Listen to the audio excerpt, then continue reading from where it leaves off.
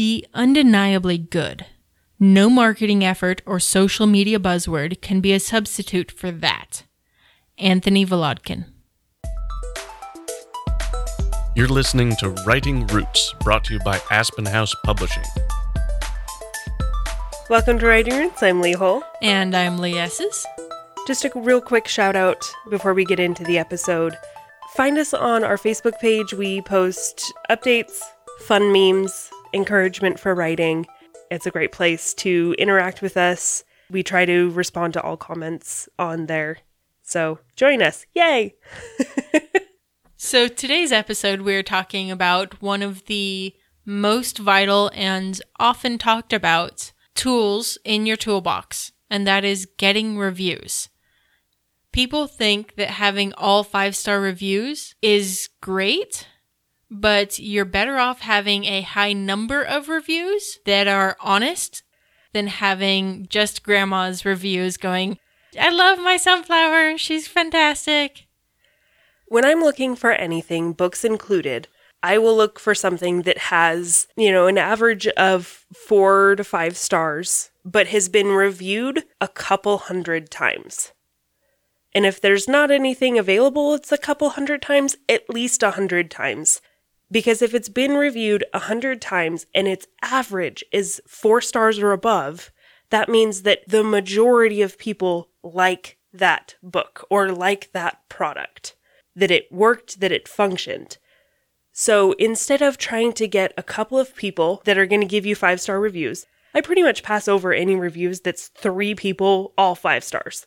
Because I think, I can get people I know who haven't read the book to just sign on to their account and go, yay, and that's it. Yeah, it's a statistical balance thing. So getting more reviews is better than getting a few good reviews. And I did want to give people a heads up. Paying for reviews is illegal. In a lot of these places online where you can get reviews and check out reviews, I'm talking about Amazon, I'm talking about Goodreads, I'm talking about a lot of these places. If you have someone say, hey, I'll review your book for $5, that's not allowed. If you're paying somebody to give a review, it's essentially a type of fraud. So don't do it. Try to get reviews naturally. Also, technically, as the author, you're not supposed to ask for reviews. But me, I'm not the author, so I can go tell you, hey, Lee's books, Black and White and Cyan and Blue, are really good. You should check them out and then give them great reviews. So this episode is a PSA to all authors out there and all readers out there. Please review. If you like something, if you want to support it, it'll take you 5 seconds and it makes a huge difference in that author's life. So let's get into how to get reviews. First things first, there are 2 places that people will almost always go to look for reviews first. Goodreads and Amazon. Which are linked, by the way, in the back end. But a lot of readers will often look first to Goodreads as compared to on Amazon. You've got all of this other stuff besides books that exists, so it's going to draw a wider amount of audience. So if I wanted my dad, who is not a reader, to review someone else's book, he would probably review on Amazon. If I had my mom, who is a reader, go to review somebody's book, they would probably go to Goodreads. It's important to not only get reviews there, but to make sure your presence is known there. Claim the author profile, add details to it, put whatever you're going to put into it. But if your book isn't available to review, they're going to shrug and move on. While one of the first places people look is online, they will also go to a variety of local sources. That includes newspapers and on-air interviews, radio and television. But your biggest advantage will always be word of mouth. Not only digitally, not only in person, but if I can physically hand my best friend the book that I read and loved, that is going to be the biggest recommendation. So even if I'm talking about it, that is a form of giving a review. The more you have people talking about your book in any regard, again, quantity is favorable to quality in reviews. I mean, you still want quality, but you want quantity more. So how do I get reviews? Find other authors. If you look at a lot of new books, they will have little excerpts from another author in the similar genre saying, "This is fantastic, I absolutely love their way with words." When you reach out to other authors, make sure that they have a similar target audience.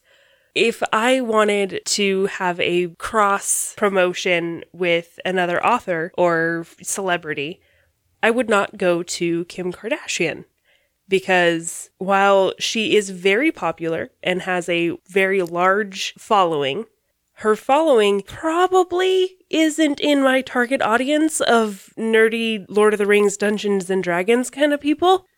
The overlap there is going to be pretty small. Very minimal. So when you're looking at people to cross-pollinate with, you want to make sure that overlap is as much as possible. You want somebody who's about the same level or perhaps one step more advanced than you are so that you can help work with each other. That's one of my favorite things about this world is you're never working against other authors. All you can do is help each other. Cross-promotion on websites, newsletters, social media, it can really benefit all sides if the target audience is similar. One of the things you can do besides targeting other authors' audiences is target specific reviewers. One of the best ways to do that is not just an email, but to send them your book. We're talking not just authors, not just possibly publishers, but podcasters, people who are local celebrities as well as big-time celebrities if you have connections there. Somebody that can help get your name out there. If you can get an interview with them, if they're, a social media influencer or anything like that, that helps legitimize the promotion. So you may be thinking to yourself, okay, I want to do this. I want to get these people involved, but I don't have the money to send out 100 different books to 100 different social media influencers. How do I minimize the cost to myself? Always ask first. Don't just send. It can get annoying. We mentioned earlier, newsletters are your friend. This is something you can start right away.